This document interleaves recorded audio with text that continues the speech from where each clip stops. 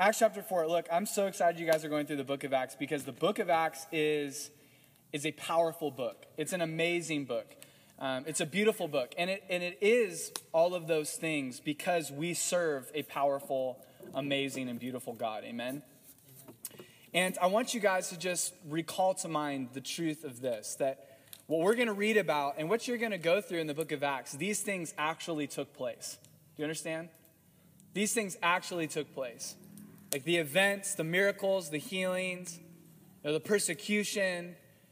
These are historical events. These things took place in the first century early church. Really, the book of Acts is God beginning to build his church. That's what the book of Acts is all about. It's a beautiful record of God using ordinary people to do extraordinary things. Because our God is extraordinary. And so tonight, I want to encourage you with this. God can use you to do extraordinary things. He can use you, your life, to do extraordinary things. The men and women here in this book, the men we're going to read about in this passage, Peter and John, there's really nothing special about these guys other than they were filled with the Holy Spirit, led by the Holy Spirit, and they're used by God to do extraordinary things. And in this book, we see the early church. It begins with a few hundred people, and then it rapidly starts to multiply and multiply and multiply as God begins to build his church. And listen, the key to Acts, the key to understanding the book of Acts is in chapter 2. The key to understanding the book of Acts is in chapter 2. And if you walk away with anything tonight, this is what I want you to walk away with. The key to understanding the book of Acts begins in chapter 2 when the Holy Spirit of God falls upon the men and women who were gathered in the upper room. That is what the key to Acts is.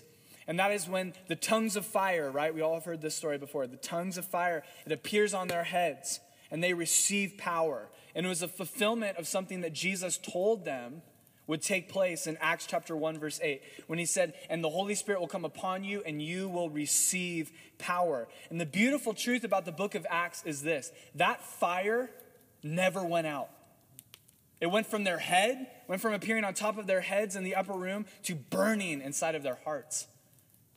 Men and women filled with the Holy Spirit, men and women filled with Jesus, filled with the Spirit of God and on fire for Jesus. That's what the book of Acts is all about. And the men and women in this book, they were submitted to the Spirit. They were filled with the Spirit. They were empowered by the Spirit. And they were led by the Spirit on fire for Jesus. And guys, here's the thing. This life is available to you and I. This very life these men and women live, it's available to you and I. We have every opportunity to live lives just like these men and women in the book of Acts. God still works. God still uses people to reach people, and he wants to use you. Because remember, as I said a few moments ago, it begins with us recognizing our great need for the Holy Spirit's power and guidance. Everyone say, our great need. Everyone say, our great need. Because the beautiful thing is that God uses ordinary people to do extraordinary things. He does. He always has. He always will. So when we come to chapter 4, what's going on? What's going on when we come to chapter 4? Well, in chapter 4, we see really the first wave of persecution that the early church will face begin. So in chapter 4, the first wave of persecution that the early church is going to face, it begins. Peter and John are our main characters here, and they're brought before what I'm going to call the Jewish Supreme Court. Everyone say the Jewish Supreme Court. So they're kind of brought before this Jewish Supreme Court that didn't really exist, but I'm just summarizing because I don't want to say all the names. But anyways, they're basically brought before the most important Jewish religious leaders of the day, and they are questioned. And here's the amazing thing. Jesus actually prepared his disciples for this very moment. He spoke of this moment in Matthew chapter 24. He spoke of it in John chapter 15. And what he's saying to his disciples before he left and ascended to heaven is this. Look, you're going to face persecution. The Christian life equals persecution. And I know that's not a very popular message to preach today, but the reality is it's true. For us as believers, we will face persecution in this life. What's important to remember, though, is that the Lord promises to meet us in those moments of desperation and in those moments of great need. Paul wrote this in 2 Timothy chapter 3. He says this, all who desire to live godly in Christ Jesus will suffer persecution. And then Jesus says this to his disciples in Matthew 24. He says this, then they will deliver you up to tribulation and kill you, and you will be hated by all nations for my name's sake. Jesus says this to his disciples in John chapter 15. If the world hates you, you know that it hated me before it hated you. If you were of the world would love its own. Yet because you are not of the world, but I chose you out of the world, therefore the world hates you. Remember the word that I said to you, a servant is not greater than his master. If they persecuted me, they will also persecute you. If they kept my word, they will keep yours also. Look, I don't mean to bum you guys out or bring a bunch of heavy things, but the reality is this. In the Christian life, we will face persecution. The Great Commission has always and will always invite persecution. Peter and John were brought before this council, this Jewish Supreme Court, the Sadducees and the Jewish religious leaders for healing a man who was lame from birth and preaching the gospel. So they were brought before this council for doing something good. They didn't do anything wrong. Yet they found themselves in trouble. They found themselves facing persecution. The reality is this, in your Christian life, you are going to face persecution.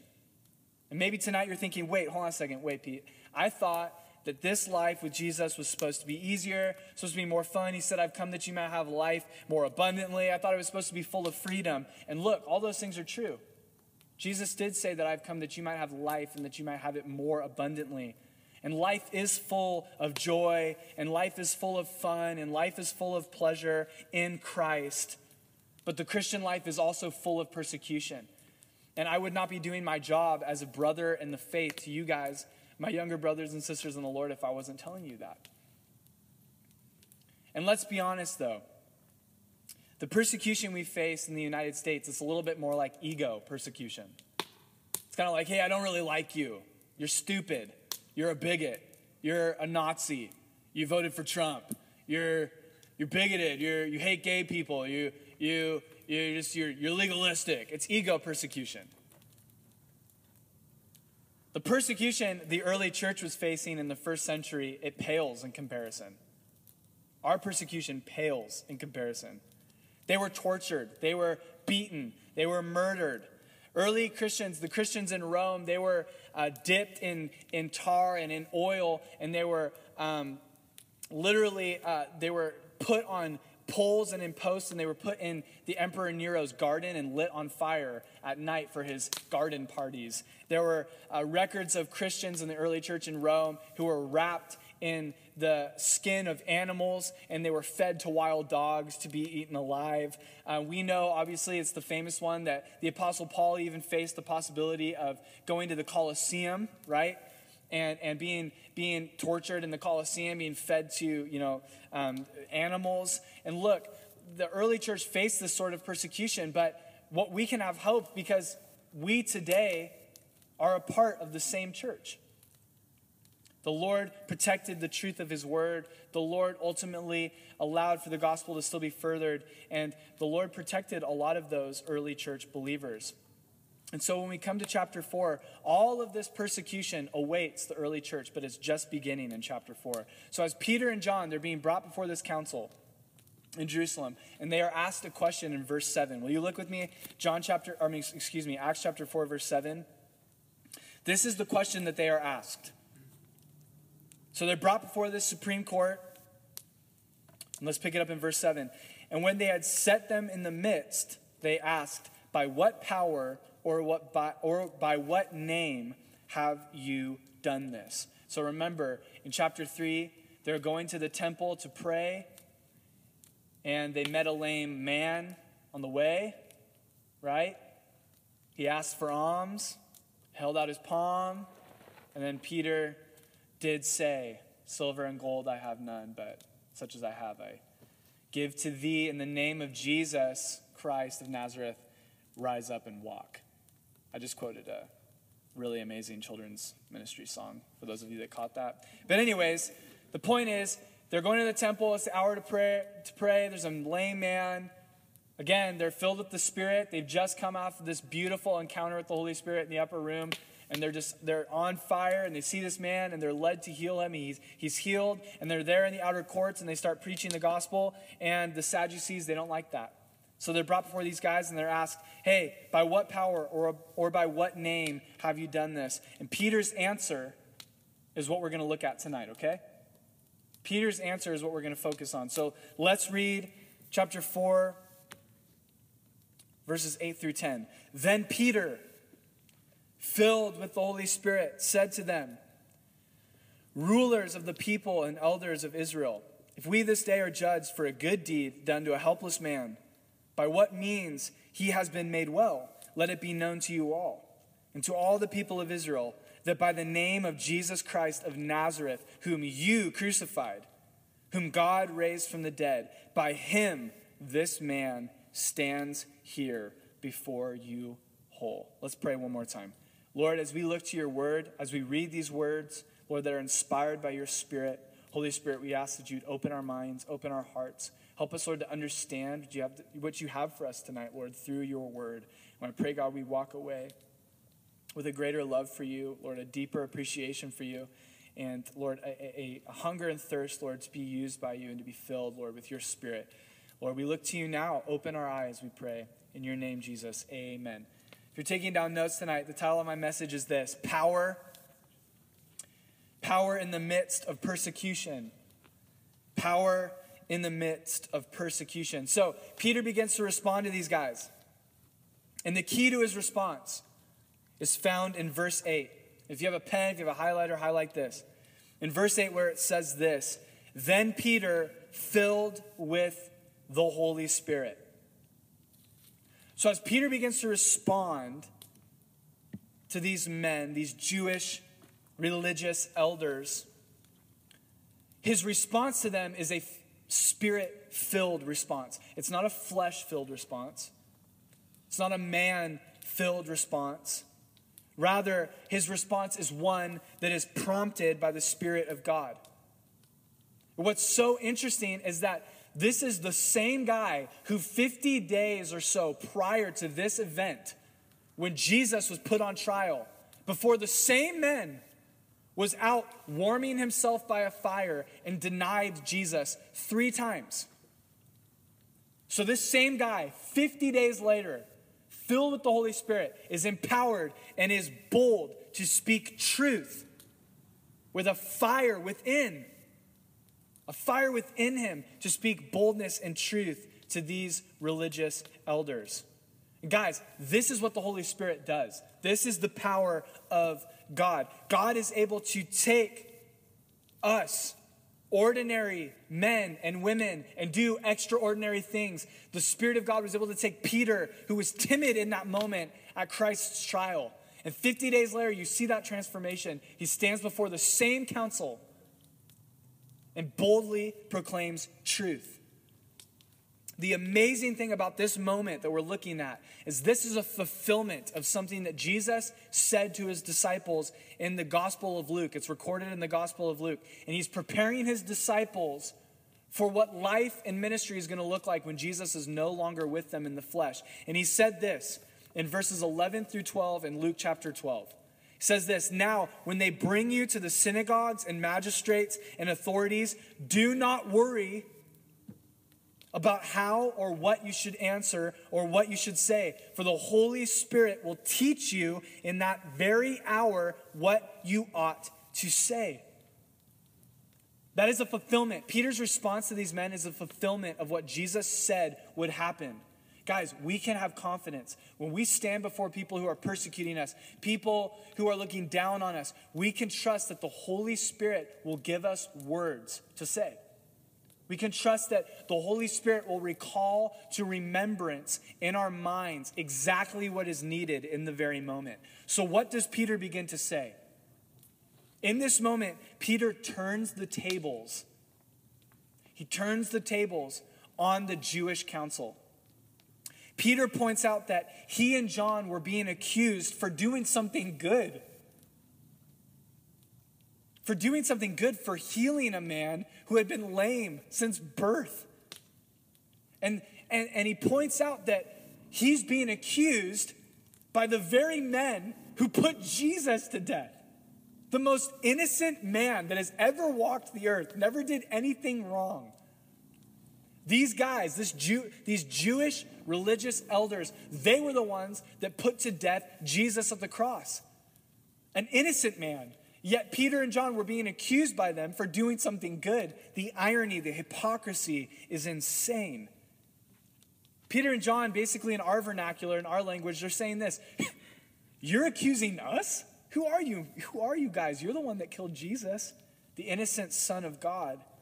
And this is where the tables turn. You see, Peter is speaking to a group in Judaism known as the Sadducees. And the Sadducees, they have a problem with everything that's taking place with Peter and John. And why? Why do they have a problem? The Sadducees were the liberals of the time, okay? They were totally liberal in their thinking. Jesus' greatest enemy in his public ministry was, can someone tell me? Who is Jesus' greatest enemy? It starts with a PH. Pharisees. Okay, they were like the most conservative, they believed the entirety of the Old Testament scripture. They believed in the supernatural. They believed in miracles. They believed in everything. The Sadducees, however, they only believed in the partial inspiration of the Old Testament scripture. They didn't believe in the miraculous. They didn't believe in the resurrection. So they have a problem. Why do they have a problem? Because standing before them is a man who has been healed. A miracle is standing before them. And they don't believe in miracles. And then Peter and John, empowered by the Spirit, are saying, you want to know how this happened? This was made possible by the power of Jesus Christ, who was resurrected from the dead, whom you crucified. So they are challenging the very core of these men's belief system. And I bet at this moment, in Peter's response, there was an eerie silence. I can only imagine that as Peter says these things to these men, their world, their very core is shaking. Everything they believe is being challenged. Peter is turning the accusation towards the Jewish religious authority. So let's pick it up. Let's continue in verses 11 through 12. Read with me. Peter continues to say this in verse 11. Now this is the stone which was rejected by you builders, which has become the chief cornerstone. Verse 12, nor is there salvation in any other, for there is no other name under heaven given among men by which we must be saved. Pause there.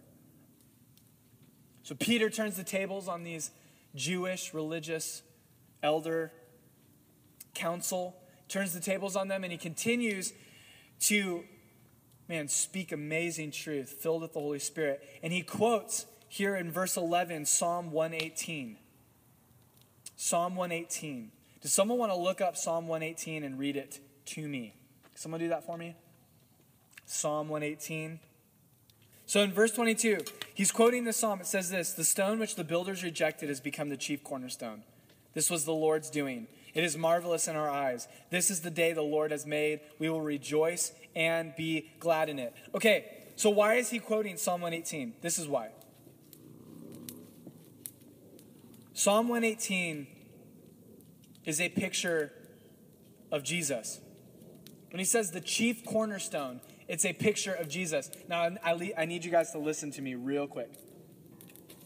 There is a story.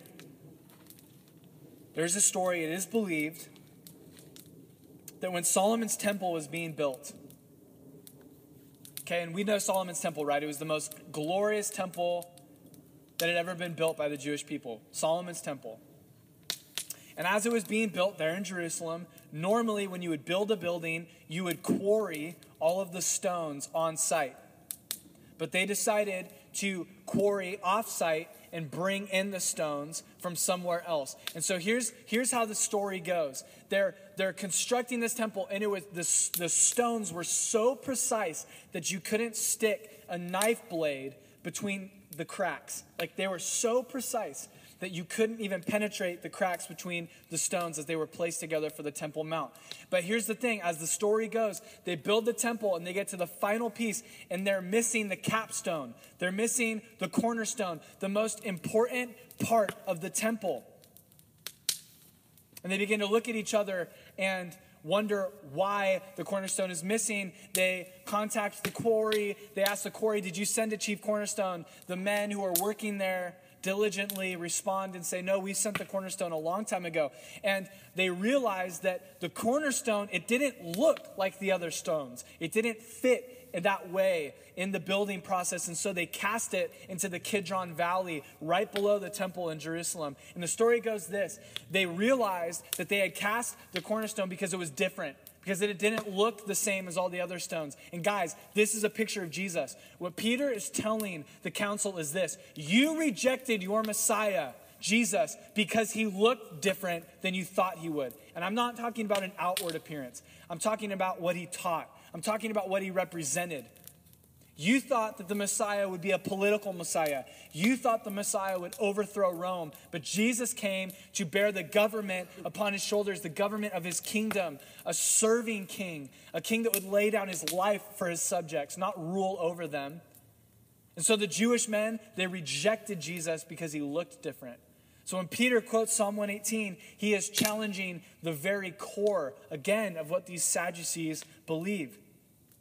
And then in verse 12, he says this: look, there is no salvation in any other. There is no other name under heaven given among men by which we must be saved. What Peter is saying is this: there is power in Jesus. There is power to heal. There is power to save. There is power to redeem. You rejected him, but there's still power. You can still be saved. I mean, Peter is preaching the gospel to these men. Even under trial, for preaching the gospel. He can't stop preaching the gospel. Why? Because he's on fire for Jesus. Empowered by the Spirit. But the reality is this: yes, there's power in Jesus. There's power to heal. There's power to redeem. There's power to restore. But that power only reaches and affects those who call upon his name. Not those who reject him, like these religious men had. Peter's giving them an opportunity to respond to the gospel still. So let's read verses 13 through 17 and let's continue to unpack this story. So what takes place? The aftershock. Peter has responded, man. He is just fire. Drop the mic. I'm trying to relate to you guys. You're not laughing. Anyways. He's bold, he's empowered, he's led by the Spirit, he's challenging them. He finishes, and then let's see what happens, verses 13 through 17. Now, when they saw the boldness of Peter and John and perceived that they were uneducated and untrained men, they marveled. They realized that they had been with Jesus. And seeing the man who had been healed standing with them, they could say nothing against it. But when they had commanded them to go aside out of the council, they're like, get out of here, guys. They conferred among themselves, saying, what shall we do to these men? For indeed that a notable miracle has been done through them is evident to all who dwell in Jerusalem, and we cannot deny it. Verse 17, but so that it spreads no further among the people, let us severely threaten them, that from now on they speak to no man in this name. So after Peter boldly speaks to this council, he shares the gospel, he challenges these religious leaders. These men ask Peter and John to step outside. They need some room. It's getting a little too hot in the kitchen. They needed a break. They needed to digest what had just been said to them. And why is that? Why did they need to talk amongst themselves? Why did they need to take a moment? Why did they need to ponder what had just been said?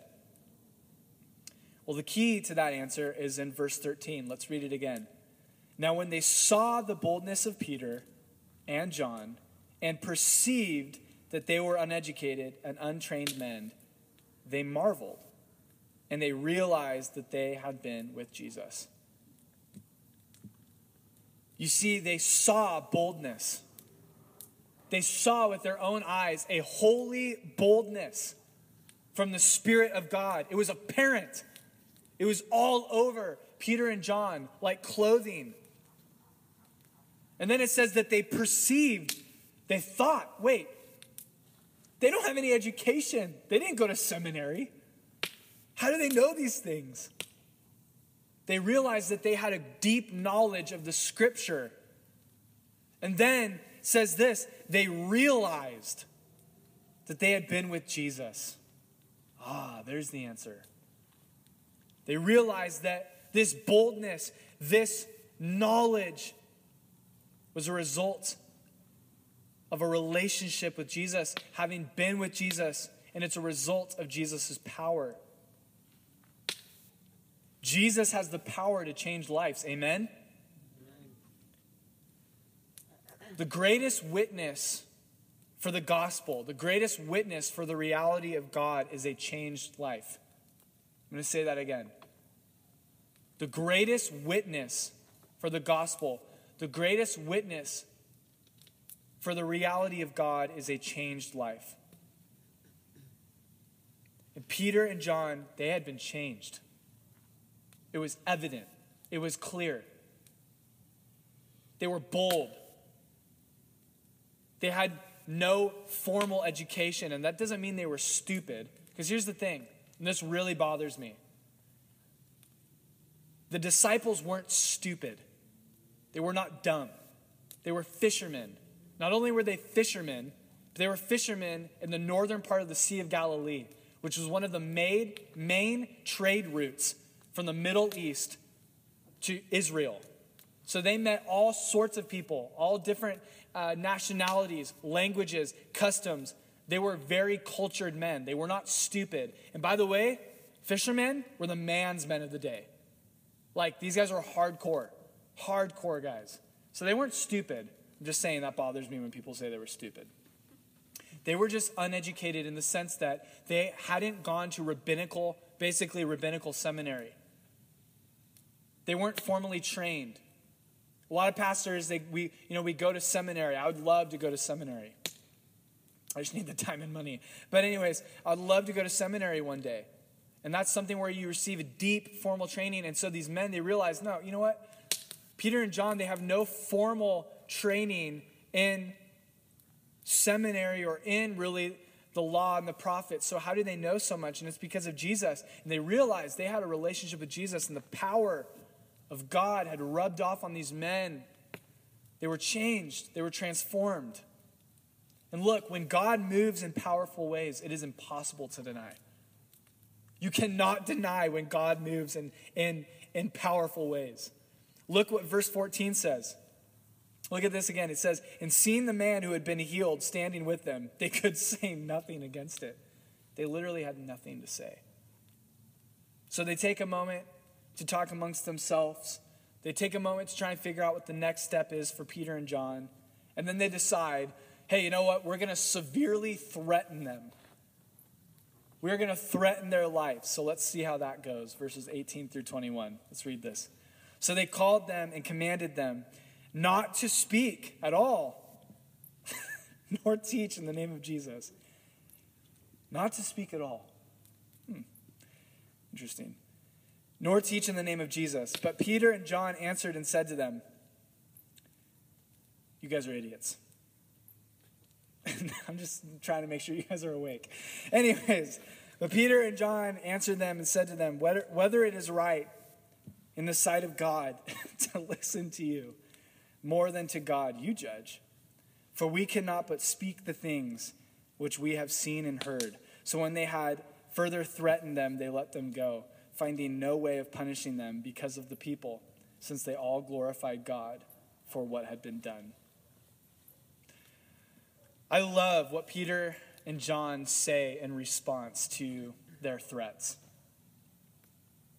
They tell the men in the council that they are more concerned about God's approval than the approval of man. Basically, they're saying this: we don't care whether you think it's right or not. We love Jesus so much, we can't stop talking about what he's done. They were more concerned about the courts of heaven than the courts of Israel.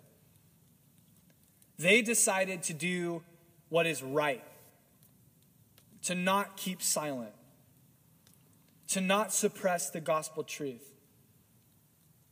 They decided to let their light shine. They decided to do what is right, not what's safe, not what's popular, not what's comfortable, but what is right. And that is so important for us today. You and me. Do we live like that? Do we care more about what our peers think than what God thinks? Does the persecution we face stop us from being who God has called us to be? In this passage of Scripture, I see two men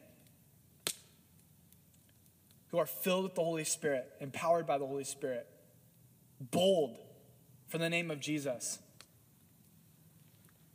And these men, as you're going to see in the book of Acts, they go on to change the world. And I don't want to end this message with some corny, you can change the world. But it's true. You can change the world. Because you serve the God who has overcome the world. Remember this: God takes ordinary people and he uses them to do extraordinary things. And it's by the power of his Spirit.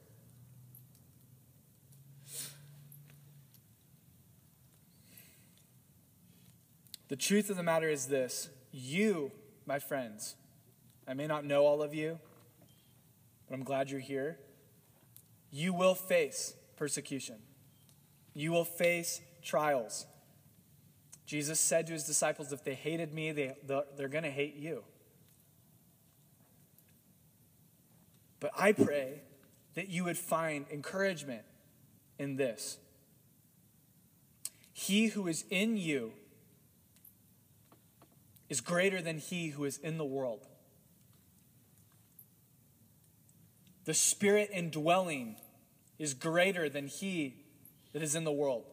There's no weapon formed against you that will prosper or stand because you are a child of God. I encourage all of you here to think deeply as you leave this place tonight about what these men said, about what they did for Jesus. And I want you to think about your own life. I want you to challenge yourself. Am I asking the Holy Spirit to use me?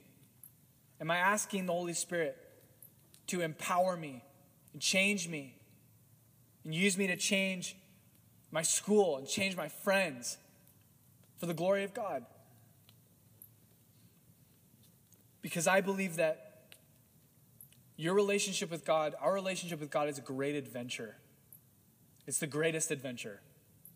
The book of Acts is full of adventures, full of stories, powerful stories, true stories, historical accounts of things that took place because men and women were submitted to Jesus, empowered by the Spirit of God, and bold to further the kingdom of God and to make an impact on earth.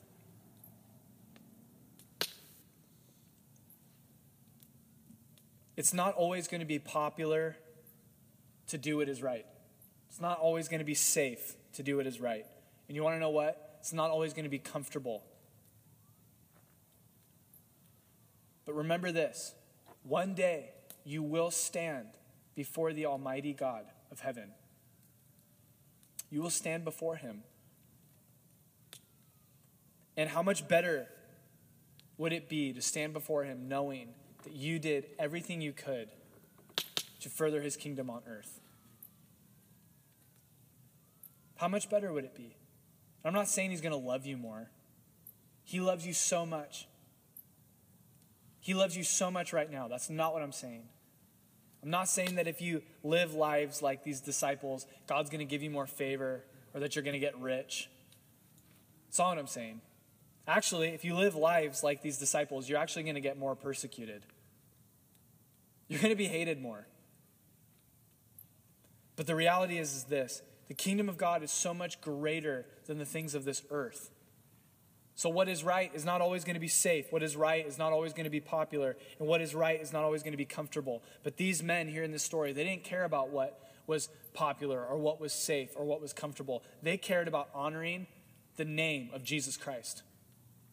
And the religious leaders there, they were challenging the very name of Jesus. And these men were bold to defend it. These men were bold to stand up for the truth. And these men were bold to further the kingdom of God. And I pray that this story would inspire you, that this book would inspire you, that you would remember that our extraordinary God uses ordinary people to do extraordinary things.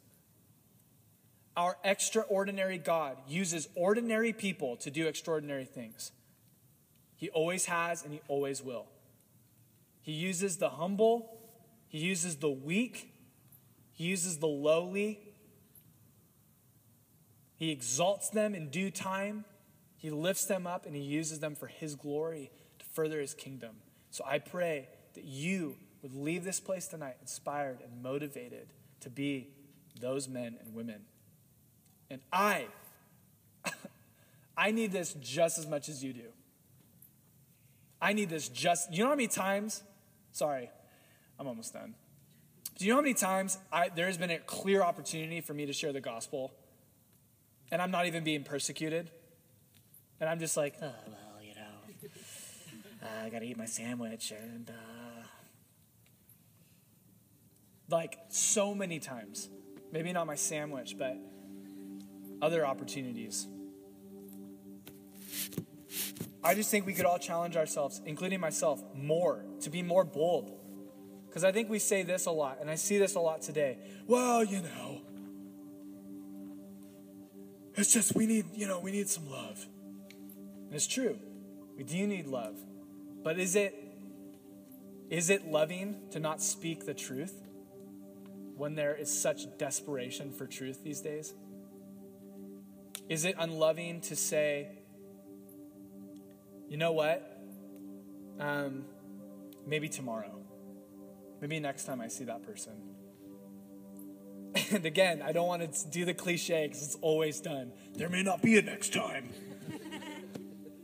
I don't know. There may not be a next time. And I'm not trying to scare you guys into like every person you see, do you know Jesus? You know?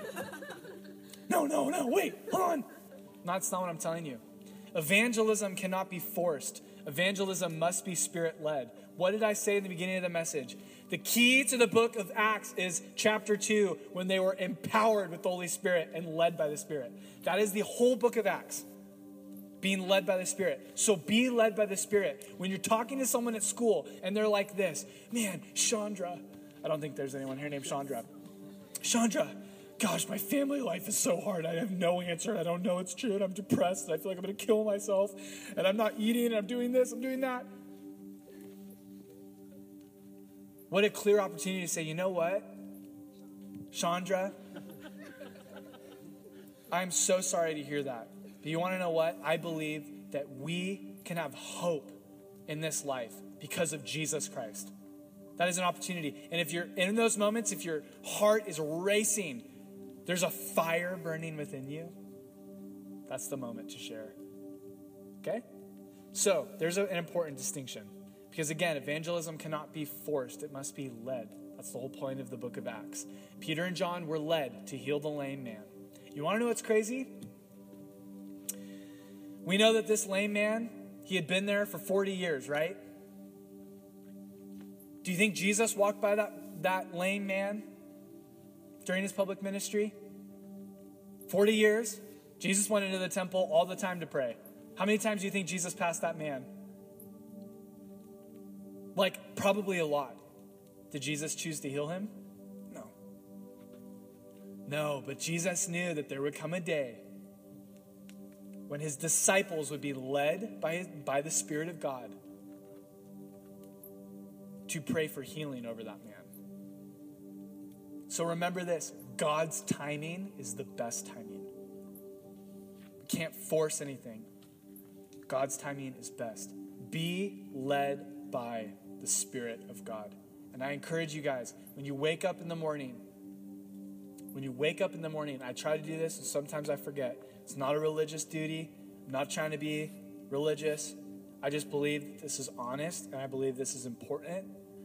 But I really try and pray this before I do anything. Holy Spirit, fill me afresh today. Lead me today, please. Because I, left to myself, will screw everything up. I will. So I encourage you guys. God, our extraordinary God, uses ordinary people to do extraordinary things by the power of his Spirit. So let's pray. Lord, we love you. We thank you. We thank you, Lord, for your word. We thank you, God, so much for the book of Acts, Lord. These accounts, Lord, these accounts that you've given us, Lord, to inspire us, to motivate us, Lord, to open our eyes to your power to change lives, your power to heal, your power to redeem, your power to use people, to reach people. And Lord, I pray that we would learn, Lord, from Peter and John in this chapter, Lord, that we would be bold, Lord, in the face of persecution, that we would recognize that the power in the midst of persecution comes from you, Lord, comes from your Spirit. Lord, I pray just right now, and maybe you're here tonight and you would just like to open your hands in a posture of prayer. Lord, I just pray, Lord, with our hands open, Lord, in a posture to receive. I pray, Lord, you would fall afresh on us, Holy Spirit. I pray that you would fill us afresh. I pray, God, that you and you alone would empower us to do the work that you've called us to do. We want to be men and women that honor you and glorify your name and are used to further your kingdom on this earth. So fill us afresh, Lord, and use us.